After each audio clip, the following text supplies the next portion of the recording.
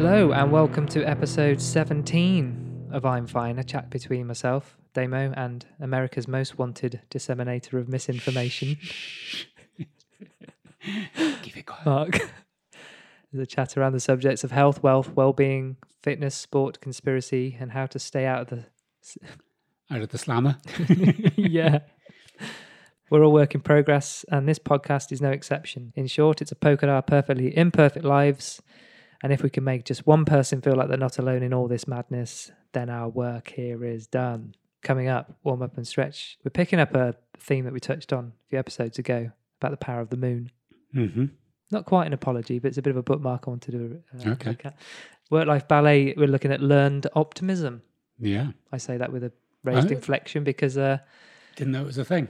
no, I'm like, Nor did I. my interest is piqued. In Drop and Give Me 20, we're going to pick up on our other crusade, Baby Steps. I think I might just rename that now. Go Is on that then. right? Yeah, fire. Small Steps. Did You're expecting something a lot more interesting you than get that. Colin from marketing to do that one? No, Colin didn't help. No, some things don't need to be a reinvention of the wheel, do they? No. I was just getting rid of the word baby. Yeah, and replace it with small. Yeah, I've worked that bit out. And kept I'm steps so as it clever, was. aren't I? Yeah. Yeah. See? Yeah. Anyway. You how must I- be getting a lot more business now you set this up. When people hear what you're able to do. You'd be surprised. It's all about the marketing. Yeah. How are you? All right? Yeah, I'm good. It's been a full old day, hasn't it? It has been full old a day. full old day. But lots of good stuff. Are we going to do that? That was really funny in the last podcast. You were like, can we just stop kidding that, we do Yeah. these? And I'm like, I'm not kidding. It was really funny. It made me laugh. I know what you're thinking. Shall we tell them? Yeah, I am, because my head's all over the place. And we've done that thing where I imagine people who make complicated films feel. Yeah, but When they they- do the when they- last scene first. Yeah. Yeah. It's Yeah. a little bit like that.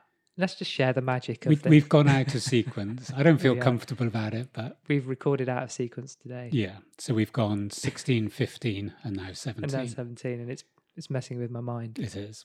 But 15 was great. 15 was great. Yeah, it's good. Um, Now I'm in that position where I'm trying to remember where this is going to come out, and this will be 2 episodes. 15 Yeah. is 2 episodes ago.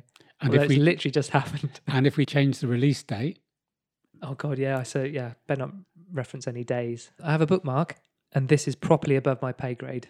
mhm, But I like to think, if anything else, we're thorough and we'll give stuff a good old go. that's yeah. So in episode 12, we touched on horoscopes. There's a couple of things here, and Amelia, who was on our show 2 episodes ago, Yeah. Yeah. who's just left, confirmed that actually how much you do believe in horoscopes, because she just sat there and went, "We're always talking about horoscopes, me and you," and you were just kind of sitting there, and I don't know whether you realised I was picking up on that, going, "Got you." But episode 12, we touched on horoscopes, and if you're saying that the moon is all powerful, Yeah. and I quote, I listened back and got this quote: Okay. "If it can control waves and periods and everything else." And stuff. Yeah. Then my view, if you believe that, then why can't it affect, say, fetal development or the time of our birth into this glorious world? Okay. I do think it can.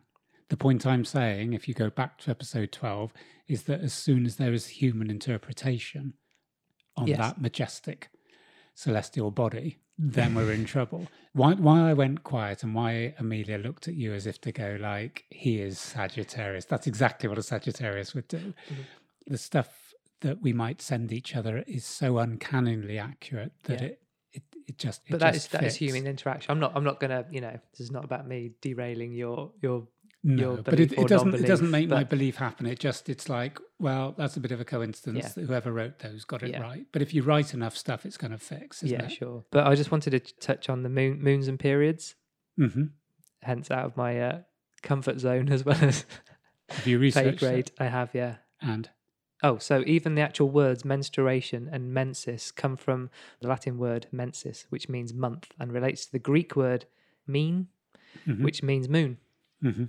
So they're linked in terms of words, Yeah. language. Timescale. I will explain the link between periods and the moon Mm-hmm. through this piece of prose. So there's a period tracking app called Clue. Are you aware of such things? Yes. Right. The app analysed 7.5 million cycles and found no correlation between lunar phases and the menstrual cycle of the start of the period. Dr. Wheeler, one of their data scientists, looked at the data of their users and saw that period start dates fall randomly throughout the month, regardless of the lunar phase. Mm-hmm. The link, it seems, comes from the very similar length of the lunar and menstrual cycles. The average length of a menstrual cycle is 29 days, and the lunar cycle is 29.5 days.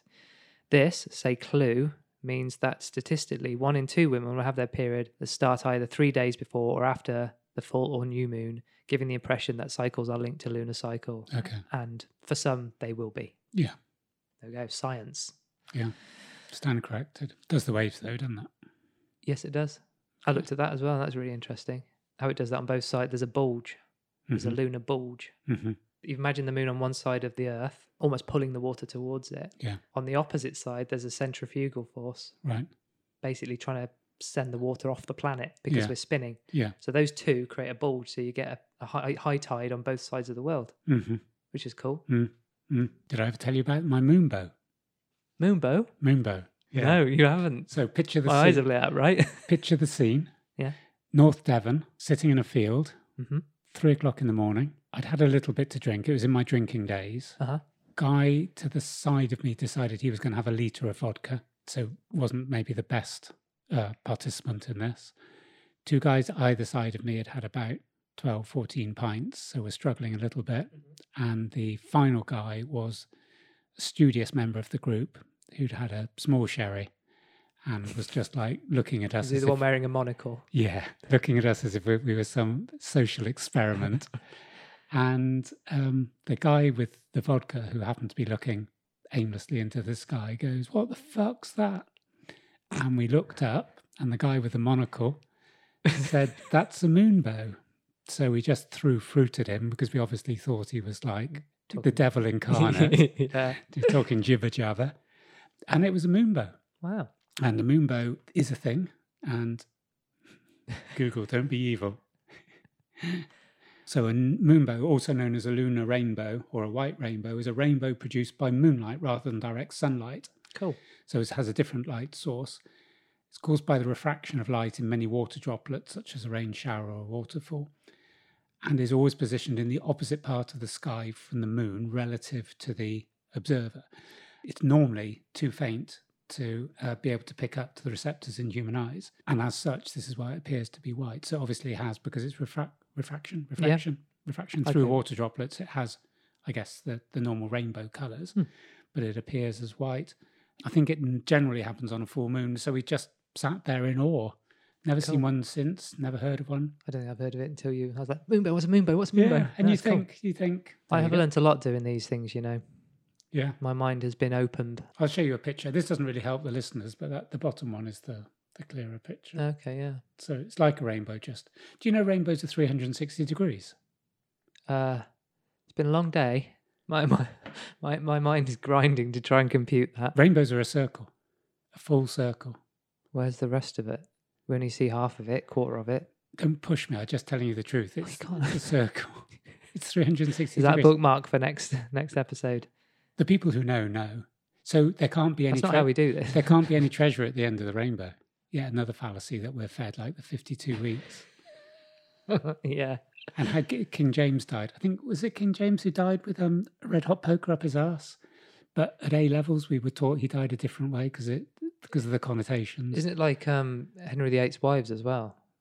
It's not, they didn't all, you know, there's a rhyme, isn't there, which I don't know what it is. Divorced, beheaded, died. Yeah. Divorced, beheaded, survived, something like that. Yeah, but allegedly one died from having a horse lowered onto her. Okay. Have you heard that one? No. God, we're doing this thing where these things we kind of know, we think we know, Yeah. but we actually have no idea about. So moonbows are fact. 360 degree rainbows is fact, but we maybe need to explain Yeah. that. And one of Henry VIII's wives Crushed died. by a horse. Yeah. Okay. She wasn't trying to get on the horse. No. Let's leave it there for the moment. Yeah. Um, I reckon Sam Harris might be quaking in his boots. we must be nipping at his heels on the old charts, right? The other bookmark was just on our last episode about dopamine because we chatted so long we had to kind of boot a couple of things on. Yeah. We both referenced the same article Yeah. because when you get into the dopamine loop and the compulsion loop, actually kind of there's loads of really interesting stuff about that. And this is really difficult because the person who this is about is a name that I'm going to really struggle at pronouncing. I feel tremendous guilt, admitted Chamath Palihapitiya, Yeah, that's good. former vice president of user growth at Facebook, to an audience of Stanford students. He was responding to a question about his involvement in exploiting consumer behavior. The short-term dopamine-driven feedback loops that we have created are destroying how society works, he explained. He highlighted something most of us know but rarely appreciate. Smartphones and the social media platforms they support are turning us into bona fide addicts. Yes. Platforms like Facebook, Snapchat, and Instagram leverage the very same neural circuitry used by slot machines and cocaine to keep us using their products as much as possible. Taking a closer look at the underlying science may give you a pause the next time you feel your pocket buzz. The sciencey bit about this, I think, and you linking to cocaine and addictions, which we mentioned before, I think there's two elements to this. One is science in terms that how your brain works has been worked out. A lot of this social media has been based on behavioral sciences. The human brain has 4 major dopamine pathways, and 3 of these are considered the reward pathways. And so they've been shown to be dysfunctional in most cases of addiction. So the 3 pathways, one's called mesocortical, which is cognition, memory, attention, emotional behavior, and learning. We were saying this about how dopamine it's not a bad thing. It's like, we need what it. engages. Yeah. The second one is to do with movement and sensory stimuli. And the third one, which is the mesolimbic, and we've mentioned the limbic part of the brain before. Yes. This is the bit around pleasure and reward seeking behaviors. Pleasure and reward seeking behaviors, intonation, addiction, emotion, and perception. And I think that's what we're talking about here, that the that part of the brain that deals with all those. And I think that's where social media has got us in their grips. And that's why the addiction word is being used, because I don't want to keep using the word conspiracy if you don't feel we've actually kind of got to it. I don't think we've got to a conspiracy. I think what we're talking about is the way things are. And I think it's digging deeper than the innocence that especially young people find in social media. They don't see the underlying parts. And so TikTok is just people dancing. No, it isn't. Instagram is just, this and that. I mean, the interesting thing, you mentioned Instagram before when we were talking about notifications. And I don't know if you looked in this study about a little bit deeper down. They were saying that the notification algorithms on Instagram, they sometimes withhold likes on your photos and deliver them in bursts. Yeah, I have noticed that. So what happens is you make your post, you're disappointed to find less responses. There isn't that engagement straight away, only to receive them in a larger bunch later on. Yeah. And this has been proved to prime your dopamine centers. So we talked about this anticipation. Yeah. So we talked about the cookies. So you post your picture. The anticipation there is that the cookies are baking. If you got it instantly as they were given, boom, you've gone. Yeah. So they've been primed, and then they respond robustly to the sudden influx of social appraisal. So that the dopamine rush is even more than just being bits and pieces. But the reason I've noticed that, because I've turned my notifications off and I am checking, maybe once in the morning, maybe lunchtime, and then sometimes I haven't even checked all day. I get home. And I turn on my Instagram and there's just a stack of stuff in there. Yeah. So it might have got to the point where they can't withhold it anymore. They're just going to push them all through. So, and they send out negative and positive in the same way that I was hearing about some of the news feeds will send you stuff that you don't like. Right. So the guy that I was listening to, because that equally will get you a engagement either by clicking the "this is not relevant to me." Yes. Is that at least keeping you on screen? I guess it's that bit about love and hate aren't opposites and indifferences. If you see something goes, I'm not interested about this particular they don't want thing. indifference, do they? No.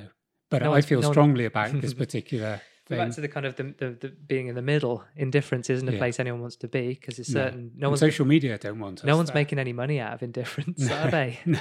The old fence sitters. Yeah, the lovers and the haters, isn't it? So I was looking at kind of linking conspiracies to what we're kind of we talked about what happened with you, USA Today, and then we talked about the dopamine, and they're closely linked. So I did a bit more searching, and I found an article on Psychiatry Online.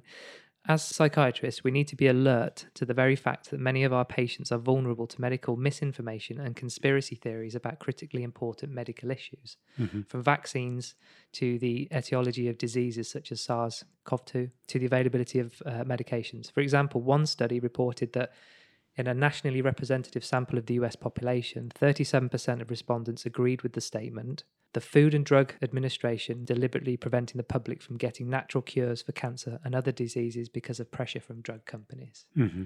Only 32% disagreed with this statement. Mm-hmm. Belief in conspiracies and mistrust in general can discourage our patients from seeking medical treatment and adhering to it. For example, consider the prevalent belief that the emergence of HIV was a plot by the US government to kill its citizens. One study reported that 34% of respondents, in a sample that included members of both minority and non-minority groups, believed that the government created AIDS to kill people from minority groups. And more than half believed that a significant amount of information about AIDS was withheld from the public. 10% did not trust their provider to give them the best care possible. Again, like everything. I say this most podcasts, don't I? Mm-hmm. You can drill down, it just opens up and up and up and up and Yeah. up. And almost that I was starting to read and get into the level of inquisitiveness Mm-hmm. that you did. And I found myself kind of getting dragged into it. And that kind of raises your kind of anxiety and you kind of... Yeah, and it might question Because when I'm sending something out to this guy, maybe I'll send him different stuff in future because I don't want to lose my Instagram account. Yeah. It's like, how benign does what I send have to be? Is it all mask stuff's going to get me into trouble? Or if I start saying that Bill Gates is trying to put a tracker in the vaccine, which I don't believe he is, but if that was a thing, if I start sending stuff on that, am I going to get shut down on that? Yeah. Learned optimism.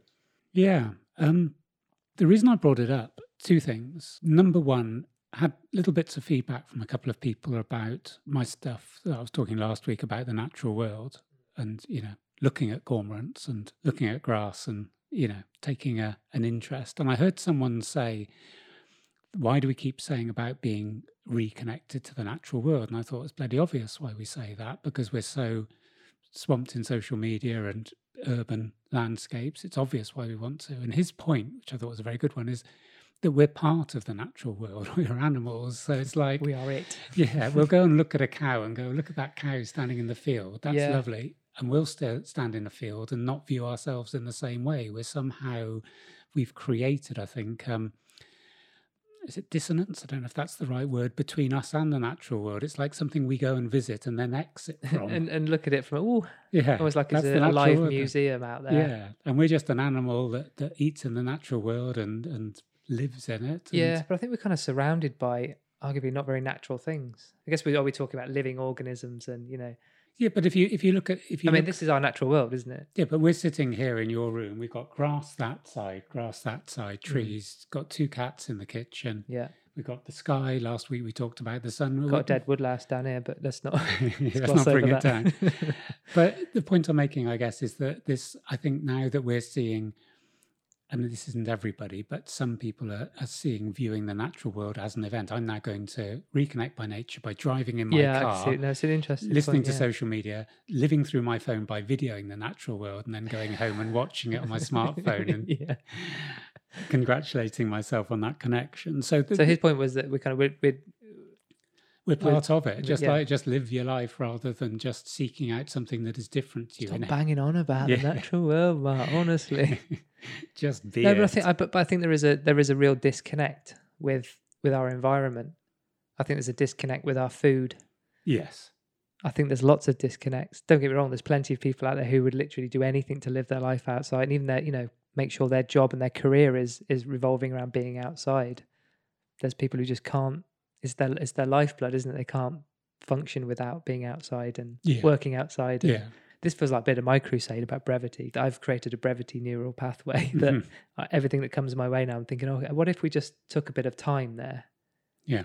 And I think I'm trying to do that in my business. We talked about it a few years ago when doing a strategy that we're running around, we're too busy to approach all these particular things we need to do. By getting things right and doing things properly and building a sustainable business, it's about building time into your business, to work on your business, to take time to think and take stock and react properly and invest your time and attention in people.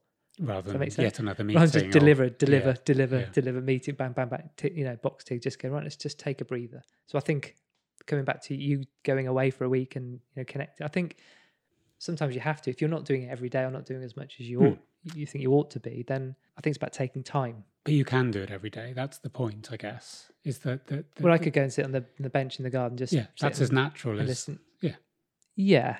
But am I? It's not crashing waves and great big seascapes. No, it doesn't have but to be. It doesn't have to But be. even I don't take the time to, I guess the stuff that's on your doorstep, you often don't, because you think, oh, the bench is there. Sit, catch this nice bit of sun, that bench, and I look at it and go, I can do that tomorrow.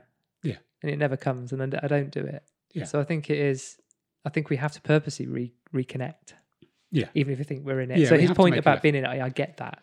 Yeah, I can pick up the cat and, cuddle it, and that's my connection with another living organism. But I think taking the time to be in that environment, even just or making, how you connect with it is up to the individual. But you've just got to make some sort of effort. You can't. Yeah. It's there already. We're already in it. But it's not. It doesn't have to be a grand gesture. Yeah, there's a thing. It's not. If you want to hug a tree, brilliant. Yeah, it's not about that. No, it isn't. But it's the.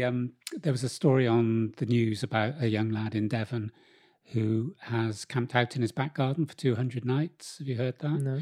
And I thought this was quite an inspiring story. His neighbour came round. His neighbour was 74. He died when he was 74. So I think this was a little bit time before he died. He died of cancer. And he came round to the lad. I think they had quite a good relationship, and gave him a tent. And he said, I want you to have this tent on one condition. And the condition was that you have adventures in it. Right. And then the guy died, the older guy, and there was meant to be some fundraising by the local cancer charity, but because of COVID, it was postponed. Oh. So this young lad decided his adventure would be to sleep in the tent in his back garden and raise money by doing so. Okay. So not a connection to nature per se. Yeah. But he's been there for 200 nights and he's going to make a year of it. 13-year-old lad, and he's really cute. They showed inside his tent. He had some cuddly toys and a copy of the Beano, which I thought was like, that was quite cute for a 13-year-old lad. And I think it just came through my mind yesterday. I was sort of thinking, and I'm not saying I'm going to do this, but I just thought, why wouldn't I sleep in a tent in the back garden? Yeah. I can't think of a reason why I wouldn't. I mean, in during the summer, we've had some nice, do you ever think just to kind of go and sleep under your tree? You see, now you're going warm weather, good, bad weather, I bad. am. No, I wasn't saying whether it was good or bad, but I'm just saying there's an opportunity to not even have a tent. I guess that's where my mind But there's an going. opportunity for me, put up a pop-up I just tent. immediately think shiver your ass off in a tent. That might be what you need. But shivering's a thing, I'm not saying it's a bad thing. No. I just don't want to shiver right now, But yeah, it's a good point. But it just goes through my mind, and I thought, maybe I'll just do that. Maybe I'll just spend the night in a tent in the garden, just because I don't have to spend every night of my existence in a house. And, it is on that point, it is the reconnection can be feeling uncomfortable. Yes. At least you're, properly connecting. Yeah. Because most of our camping trips we've done, the ones we talk about still, are the ones where it's 40-mile-an-hour winds and the tent poles are snapping. Yes. We don't talk about the pleasant ones we had when nothing happened. Yeah.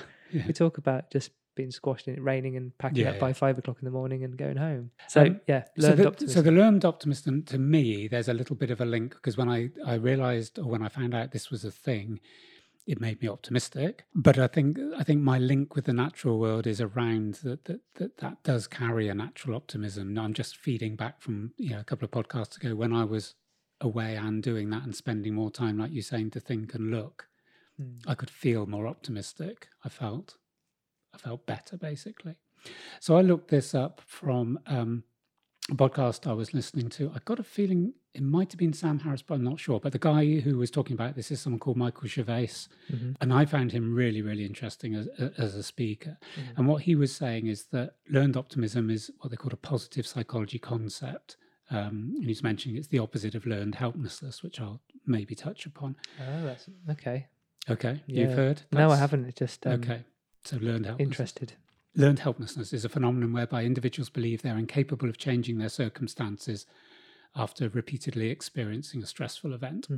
And when they were going into, there's a guy called Siegelman who seems to be key on this learned optimism. Michael Gervais was just talking about him, and he was saying that the basis of optimism overall doesn't lie in positive phrases or images of victory. And I think that comes back to a little bit about one of the things we've talked about in training, when I sometimes say to you, I'm not here to motivate you.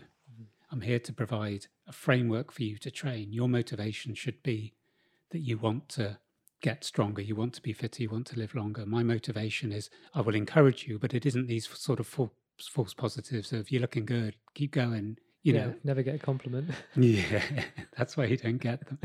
But it's that bit around, it isn't just about here's Yeah. some positive phrases or images of victory, but it's the way you think about causes. So what they were saying, and this reminded me of the analogy of the two people that I mentioned a few podcasts ago standing out in the rain when the fire alarm Yes, went yeah. off. Life inflicts the same setbacks and tragedies on the optimist as on the pessimist, but the optimist weathers them better. And you look at it in simplistic terms, it's like, yeah, it's the same thing. It's your perception or how you react to it. So what Siegelman says is that it may be down to how we process the information, our selective intention. And he used the glass half full or half empty. And it's where your focus lies. If you have a glass that is filled halfway with water, it's the same whether you're an optimist or a pessimist. Yeah. But it also depends on your focus at that time. So he said, assuming you're thirsty, the presence of water in the glass is a positive environmental cue. Yeah. So you pay more attention to its presence than the absence. I'm thirsty, but there's water in that glass. You disregard the fact that half the glass is not filled. You filter out the cues that don't correspond with your positive outlook. So you don't go, I wish there was more water. You go, I'm thirsty. This is good because there's water, and that will help my thirst. Yeah. Eye tracking studies suggest that pessimists do the opposite. They spend more time looking at the unpleasant cues than optimistic people do. But he was saying around the way that people will also talk in terms of optimism. So one of the things was, I mentioned a few podcasts ago how I'd run with a headwind and been pessimistic that I could have done better because it wasn't that windy. And then I ran with a tailwind and I was pessimistic because I could have run better instead of going, do you remember? It was like... Yeah, no, I do. I was just thinking about that. It's actually, sorry, I was looking like, no, only because I was thinking, is it actually pessimistic? I think it's pessimistic because I ran a good time and I'm going, yeah, that's because of the wind. I don't actually know what effect the wind had. It had some, but it might have been a good time without the wind. Yeah. So rather than me going, I've run 13.2, that's a decent time. There was a bit of wind, but I've still run 13.2. Yeah, sure. Yeah, the wind didn't necessarily give me a second worth of support. Yeah. But he was saying, someone said, I didn't beat my personal best because I have the flu, but I'll swim faster when I'm well. So that's my bit that I should have, from an optimistic point, I should have said. You shouldn't have done anything. Sorry? It's not about what you should have done. No, okay. So I'm just picking up on the word should. Quite right. To have a more optimistic outlook, I could have said, I ran 13.2 with a tailwind, but I think I could probably match that time pretty closely, even if there'd been less wind. I was staring at the wind in the same way that pessimists would stare at the empty glass of glass and going, I only achieved that because of that wind. But also, going back on the should comment, you feel that you should be optimistic. You kind of, by that statement, you're inferring to me that you shouldn't be pessimistic. And the right outlook, not the wrong outlook, would have been to be more positive, more optimistic in that 100%, situation. because if do you subscribe to that? I mean, you just where you're at, right? Yeah, but life inflicts for all sorts of the reasons. Same setbacks and tragedies as the optimist on the pessimist. I think I just in that. terms of things like... But do you feel there's a pressure to go and rewrite that? If you can go do that again, would you run the optimist program? Yes, this is or what would I'm you going go? to do. Or would you just go? Oh, just let that play again and... Well, what they're saying about the learned optimism, and that they, in a sentence, is about creating. Sorry, is this about creating the learned bit? Is that about creating a good habit? So it's the bit about by nature I'm an optimistic person. No, it's the way that you might have a tendency. There might be a genetic thing. There might be a nurture thing. But the fact that it can be learned, and they use the thing with calmness. And you will have heard in 15, my daughter alluding to me having a somewhat checkered past, and I fired off the handle, I got in fights, I would never back off from anybody, I always thought I was right. And in the same way that I've taught myself mindfulness and calm and changed my outlook, the same thing, and he actually said this around, being calm can be a learned thing, and so can optimism. And it does make sense to be optimistic rather than pessimistic because of just all the positivity that's going to be coming through your body. We've been talking about all the things like cortisol and adrenaline and stuff that runs through. If you're standing in the rain going, this reminds me of a lovely time, and you've been optimistic, sure. But you're still having the rain, whether you're optimistic or pessimistic. I think that's what I'm saying. So what I'm going to try and do is when I report stuff, especially on this podcast, is to do it with that sense of optimism, to actually go, I went over to Wales, I ran 13.2, I wasn't injured, I did really well. There was a bit of a wind. Yeah. Not the headline was, there was a bit of a wind, so everything else is negated. Yeah, I guess the big point here is you want to improve, you want to find success. And that's where the optimism bit comes, isn't it? That it's hopeful of success. Yeah. I think it's probably actually probably the definition. But I think it's specific with my running. The next time I run 100 meters and I'm in the blocks, my thought might be, the only way you can run 13.2 is with a load of wind behind you, and there's no wind behind you, so you're not going to run 13.2. Yeah. An optimistic way of saying, you run 13.2, you don't know what factor that wind was. Maybe it pushed you along a bit.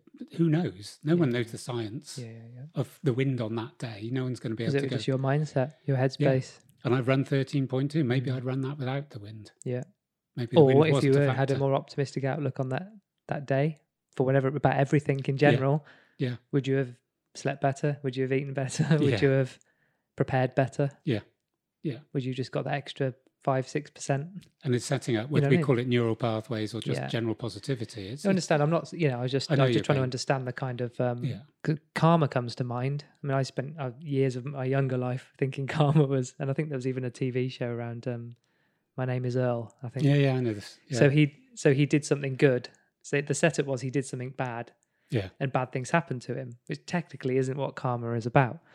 There's an element to that. But if you're living a positive, optimistic life, then of course you are going to encourage optimistic, hopeful things to happen to you. And people will react to you that way as well. So if you surround yourself with, if you want to be optimistic, you surround yourself with optimistic people. Yeah.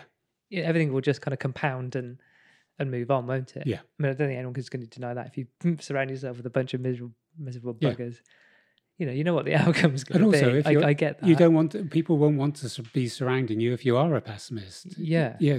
People don't want to hear that. Yeah. So there is that bit about the community around you. It's about, and it isn't this falseness. It isn't these sound bites of like, give it 110%. It's more than that, but it's actually looking. And I think that analogy, and everyone's heard the analogy, half full or half empty. And I think just explaining in that way of, if you're thirsty, you see the water as an optimist, and a pessimist, you concentrate on the empty bit. Yeah. And it's a simple analogy, but we don't need to go any deeper than that. Yeah. So I'm going to try. I've worked with the mindfulness. I'm just starting next week. I start this 8-week course next. Are you able to, or will you be able to do a bit of a check-in and a report? If it's an 8-week over the next few episodes, will you be able to do a little? Yeah, and there's daily mindfulness meditation. Corner. It's a lot of input. Yeah, definitely. It'd be interesting to see how that goes. Episode 14, and I put this on Instagram as well. I put that quote about our thoughts create the context which determines our feelings. Nice photo as well. Exactly what we're talking about now. Yeah, totally. Made me think about my optimism or lack thereof, and I've talked about this before in terms of my default. I think my default on this is arguably paradoxical. So yeah, my personal bar is incredibly high, and my bar of others and external forces and factors is incredibly low. And I think that comes from a habit that I've created where I know I can always improve and better myself. And at the same time, I've been let down by others who I feel don't share the same outlook. So are you saying that you don't expect so much from others? Yes. Okay. So there's an optimism arguably about myself, and there's a pessimism of others. Of being let down. Yeah. But now I'm super aware of this. I can see how unreasonable this is on myself and others. And I wasn't aware of what it was doing to me, and I was making other people feel. Yeah. Arguably, an optimistic view and trust in my own abilities are rubbing up against a pessimistic view and trust in others. Yeah. So it's not just my own outlook, it's actually kind of my trust and opinion of those. But I've done something so similar. optimism can get into trust. I was thinking of two examples. One was, you gave me an example of someone who took some words I'd said about lockdown and taken that and going, that was an opportunity, and I am going to, and is responding by exercising more and getting the positives from that. But I remember when I said it was a little bit of a judgment going, you've got all this time. And you're telling me you haven't. I've done it. So my bar is high. I'm going to train 6 times a week. Yeah, and you come here and give me all the excuses why you can't. And so you're giving me the excuses why you can't, and it's like, but I don't know your life, and I'm not living your life, and it's a very hard thing. So my expectations And I was just thinking of a client that I've had sort of come in and out with training with me. And a little while ago, she was in tears. My drive wasn't reflected in her. It was like, just do this, just become totally committed, instead of me thinking she could have 101 things going on in her life that I don't know about. And I don't have any right to expect her to meet my obsessional, But really interesting that she's come back and is training with me now and is having fantastic results, doing really, really well, in a great place, overcoming a lot of barriers and hurdles, but is saying a lot of, not that the cause for her success is down to me, but saying that her relationship with me is very much different because of my calmness. So I'm getting better results and being less shouty and more encouraging, more of an empath, which is an interesting thing.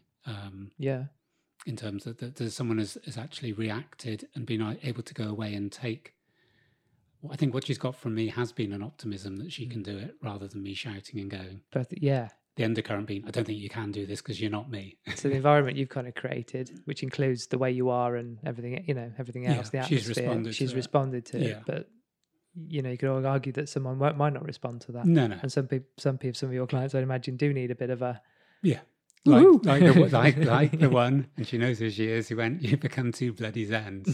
Kick me up the arse. And some people, it is that balance, isn't it? My optimism or pessimism is actually based on my kind of my bar of expectancy. In myself and others. I understand that. Which I kind of hadn't realised. I felt it, but hadn't realised until I picked it apart. So you set the bar low so you don't get disappointed. Yeah, there's definitely an element of that. Yeah. But I can't do that with myself. No, yours gets higher and higher. It's easy to do it for other people. Yeah. And it's definitely a self-preservation bit. Yeah. A massive self-preservation bit. I don't want to be let down by, and that's not that anybody else's fault but mine. That's not anyone else's responsibility but mine. And no one should feel. But anyone that, like me, who does create that, there's an unknowing side effect of that, which is actually negativity for other people, which I wasn't aware of. Of people feeling like they have to match my bar, or like that, they can't ever achieve that, and I'll be disappointed. Or there's a whole wealth of things in that until you realise. I guess that's just what the kind of optimism, the word learned, made me think about the habits I've created around optimism and pessimism. Yeah. Which I hadn't thought about before. I hadn't thought about I knew about the bar, but I hadn't thought about it in terms of. Or maybe not thinking about outlook. It can be changed. It's actually a really good thing to have a really low bar. I would argue that's not pessimistic. I would argue that's incredibly realistic, and it gives you a bit more opportunity to bring in optimism in. Does that make sense? Yeah, I know what you're saying. That literally formed as it came out my mouth. Yeah. But it doesn't quite work, because you do have a sense of pessimism that people aren't going to reach a certain standard. So you are pessimistic. You're expecting the worst as a self-protective factor. Yeah. It's like, I hope this person gets that paper to me by 4:00, but I think it'll probably be after the weekend. And it comes on Monday and you'll go, all right, that's what I expected. Yeah. So there is a sense of pessimism, I think, in protecting yourself so that you don't get disappointed. Yeah. You might get the elation if you get it Friday afternoon at 4:00 and go. Yeah, I think it's probably not letting optimism or pessimism become a passive thing. Or a both have their place. A static thing. Yeah. Because I was just thinking, one of the things is, when people are doing explanations, I was just thinking this as we're talking, the majority of people will go, well, I'm naturally optimistic.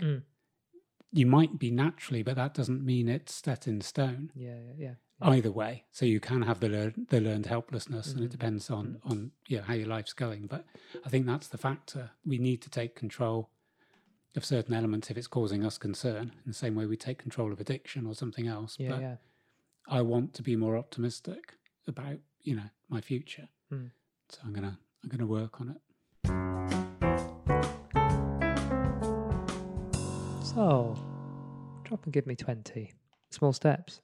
We talked about in 15 with Amelia about outcomes. Yeah. Don't take on the whole thing, the gym as a concept. Just go, what do you want to achieve out of it? Even if that's one little thing, go and do that at the gym. And that conversation came out differently. The little thing with Amelia that we sort of took away was, okay, get some help, get some structure, get some framework, instead of thinking of the gym as this sort of cesspit of sexism.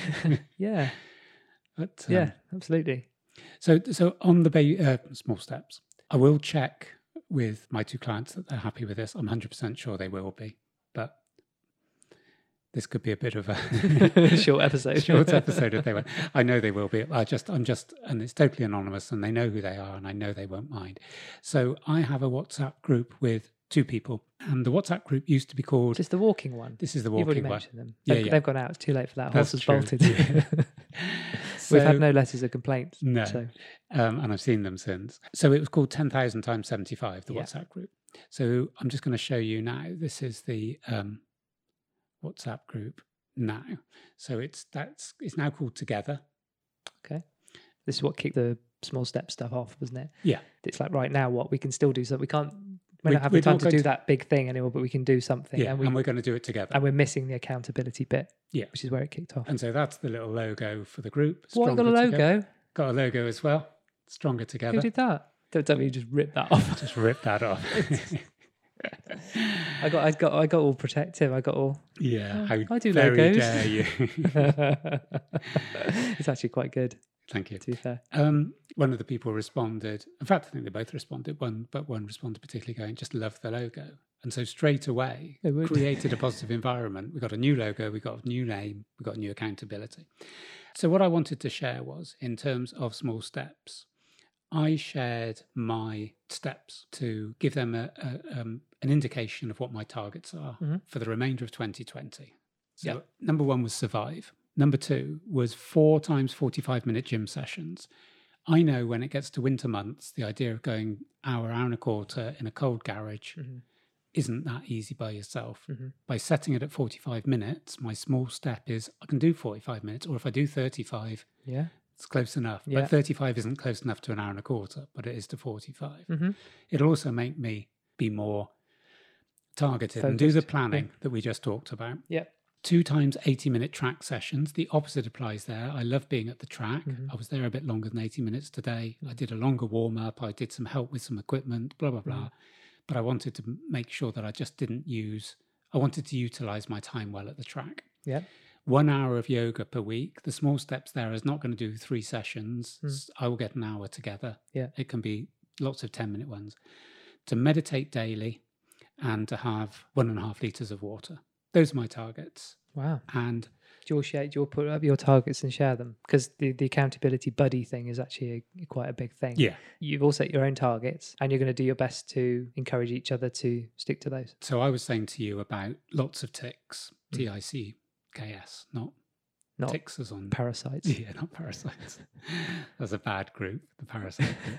So I just put hydration done, training session, track was a bit short. I didn't quite do the 80 minutes. No explanation. And someone replied straight away, well done, bike ride done, 100 litres of water. I think that might have been a typo. God, they're still typing. And They're drowning. and stretching. So I may be lying about the water. And then the third member, we'd asked to share the targets, didn't get the targets out. Okay. And What do you mean didn't share them? hadn't done them. Okay, fine. And then said, can we do them when I see you tomorrow? Uh-huh. Which is fine. Yeah. But a little bit of the old me would have gone, it's 2 minutes, write your fucking targets. It's not that hard. Do you know what I mean? You were horrid. Yeah, that's the I old don't remember the old That's you. the old me. Was this before me? No, the beginning of you are still pretty hard. So the person said, can I share it with you? And I said, yeah. The following day, one of the people wrote, epic fail today. I can only tick off water and stretching. That isn't going to make me feel positive. And I went, it's 2 ticks. Yeah. You've done your water, brilliant. You've done your stretching, brilliant. It's not being glib, but these are positive things. Yeah. You've said you'll do something. You've drunk 1.5 Yeah. litres. And the reply was, which I think was lovely, yes, but they are tiny ticks. And it's like, no. that's fine. But isn't that us? Isn't that us as human beings? It is. They're Yeah, not it big absolutely. ticks. And anyway, the other person came back and said, yes, they're still ticks. And that accountability and hearing 2 people go, well Yeah. done, and it isn't just false. So this third person sat down with me. We had a long discussion. We had a long talk. And the targets were met together. First target is at least half an hour fresh air, not your typical PT target. No. Half an hour fresh air. Doesn't matter how you get it, sitting, walking, running, cycling, fresh air. Hydration, 1.5 litres a day, at least 1 healthy meal a day, and to take vitamins. Okay. Yeah. Okay, so a lot more about self-care and compassion, Yeah. the small steps, and then putting 2 times 10,000 steps. I'm going to go for 2. All good, all achievable, some positive vibes were sent between the team, blah, blah, blah, blah. The first person said, killer gym session, water done, stretches and a crunchy. Bar. Bar and a crunchy Right, bar. not So a touch of, yeah, not crunch. one crunch, yeah. So a bit of irony. I've got my tiny ticks, but none of us is perfect. It's Friday, I've had a Yeah, I'm crunchy. smashing a chocolate bar. Yeah. Have it. So we had a little bit of accountability, a little bit about sharing. And I sent something to them both. And I said, I've just walked 3,000 steps solely so I could tell you both. And I did. I was sitting down and I was thinking, I want some good news. I want two people to know that I've gone out because of them. And anyway, the client who'd sat down with me and had the more gentle target said, water, tick, meal, tick, vitamin ticks. But I didn't get out for half an hour. I can't believe I'm finding that a challenge. Well, it probably feels like the most sounds like and feels like the most simple thing to do. And this is that she said after all those 10K step days. So this is the person that had done 10,000 steps a day for 98 days and the half hour fresh air. And that's because, pure and simple, life gets in the way. That's the thing that we've been saying all along when we were talking about the mental health, like get your sleep, eat 3 meals, blah, blah, blah, blah. Life gets in the way. And sometimes getting half an hour of fresh air is beyond you. But we go again. We have the accountability. And I know when I pick them up today, she'll be gone. I've been out. I've done my half hour. But I thought that was really insightful for someone who'd sat down, was dedicated on their targets, and life was so full or difficult or whatever, that being outside for half an hour was an impossible task. And I wonder what the effect of that is on that person's mind going, I couldn't even be in fresh air for half an hour.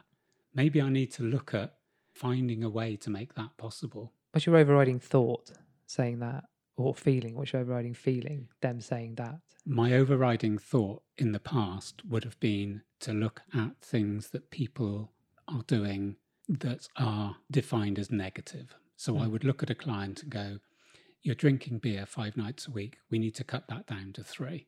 The approach I'm taking now, and part of this has been because of COVID, I think, is that people are fragile. Full stop. People are fragile. Yeah. Things like, I know with my dad's funeral, only having 30 people, I'm knowing I've got people who've had friends or family die, and the effect of not being able to invite relatives to a funeral is, that's not what life's about. That's not what community's about. So my emphasis now is to say to somebody, not don't drink beer 5 times a week, drink it 3, is to go, forget the beer at the moment. Let's get some positives. Your tick is sitting in your garden, going for a walk for half an hour. And we'll let the other stuff take care of itself. And maybe when you do then reconnect with nature and you go and stare at a cormorant, you don't want to come back and have a beer. Do you know what I mean? Yeah. So it's those small ticks, just have a succession of positives, drinking, reconnecting, getting fresh air, moving. Rather than going, you've got to do 100 kilogram bench press for 10 and eat perfect food every day, because that isn't going to happen. And I think we're under too much pressure from everyone to have a perfect life. And I don't know anyone who has. No wonder people feel overwhelmed. And what I was getting from that is, God, aren't we hard on ourselves? Yeah. You know, and I'm sitting here, fully guilty of the same things, just punishing yourself for things you have or haven't done. You're like, for me, for someone who I'm going, don't beat yourself up. It's also interesting that those targets linking back to the natural world are what people are about. It's about fresh air, drinking, moving. That's what animals do. Yeah. Do you find that people probably kick themselves more about those things, the things that almost are given, almost like breathing, fresh air? It's that. I don't think people see it as a big enough. Is it not tick. necessarily the thing they're doing? It's just, is it the ones that feel like they're least effort to do? They get annoyed if they don't do them. Or is it could it be anything on that list? But it's hard to get the affirmation when you've done your 10K run and you put it on Facebook and it's like, well done, hun. For some people, getting the half hour of fresh air is more important than doing a 10K run because of where they're at. And I think you don't get the affirmation because it's just, well, big whoop, you've gone outside. But for individuals, and in this time, doing that, I think is vital. And it's just keeping it simple. Just do the things that keep us alive and keep us strong. Don't try and change the world at the moment. And that isn't saying don't be aspirational, and there'll be other people I'm training, but I think the nature of it at the moment is maintenance. I think it's like, don't try and, the world at the moment isn't the place to start going, right, I'm now going to run a marathon every day for 30 days. It isn't the right time. So you're saying a tick, no matter how big, is really important right now, aren't you, in terms of the takeaway from that? For everything, physical and mental. Yeah. Cool. Like. You mentioned, I think you mentioned cormorant a couple of times. Yeah. Do you remember we launched a spin-off competition? The first one to send the word cormorant in. Okay, yeah, I had forgotten, but you reminded me. We had an avid listener, I think, contact us on all our social channels Yeah, with the word cormorant. yeah. So we'll have to honour that. Okay. Of course So, we'll honour it. Yeah. Mystery prize though, or Yeah, we didn't actually specify what the prize was No. going to be, thankfully. do we know the listener? Yeah, we do know the Okay. listener. Yeah. So Okay. David will send you a prize. Yeah, He'll be delighted. fitting. Mm. Prizes are fun, whatever it is. Isn't it? And we're still running the other one. Someone today mentioned that they were entering the other one today, All right. but asked if they could have a different prize. What is wrong with people? Well, I said yes. Just Oh, enter. come on. You didn't run that past me. The other prize is cheaper. You can just send him your granola then and be done with. You might as well enter. You said you wanted to. You might as well. And I said you couldn't, but yeah, forget it. When you enter. So what? I give myself my own granola. Yeah. You do anyway. Yeah. You win every day. Yeah, every day's a win for a learned optimist. Yeah. Just off camera, off mic. Just now, you said these seem to have been quite chilled. Mm. Not a good thing, not a bad thing. Just a No, thing. just a thing. I think it's But- been quite nice. It's been different. It's been different, but a couple of people have come back on saying about the rapport and the giggles. So maybe What lack thereof. no, that there are some, or there is some rapport. Yeah. But We can't be on all the time, can we? We can't. no, you know but what I mean? I'd We can't like be to. bang, bang, bang, bang. Who wants that anyway, Yeah, but we haven't come up with like Benny King Canute and things like that. Those gems. eh? We're talking about that with all the little things that we've missed because we've either talked over each other Yeah. or been too busy, wallowing in our own congratulations to kind of listen to the other person. Yeah. Yeah. Well, Amelia just made that off air as well, didn't she? Said that I asked you how you were and then managed to start talking before you even started your response. Yeah. That's all right. Yeah. That's it for this episode. Well done for getting this far, and thanks for listening. All links and references will be in our show notes. Please make sure you subscribe to us via your favourite podcasting app. And if you're enjoying this pod, then please do spread the love and tell a friend, because that'd be really good. Be great. Give us a follow on Instagram at I'mFinecast and send your feedback and questions via our email to imfinecast@gmail.com. In the next episode, this kind of picks up from kind of small steps, but action. There's been a few things that have been building up to what drives us to take action and looking at practical things we can do, because we're all about Yeah. practical things, Yeah. along the lines of, I said, the small steps and how to get things done. Yeah. And hopefully following on from that episode, we'll be looking at pain. We've got something lined up for that. Yeah. But that's it for now, and we'll see you in the next episode. Enjoyed it. Thank you. See ya. Bye-bye.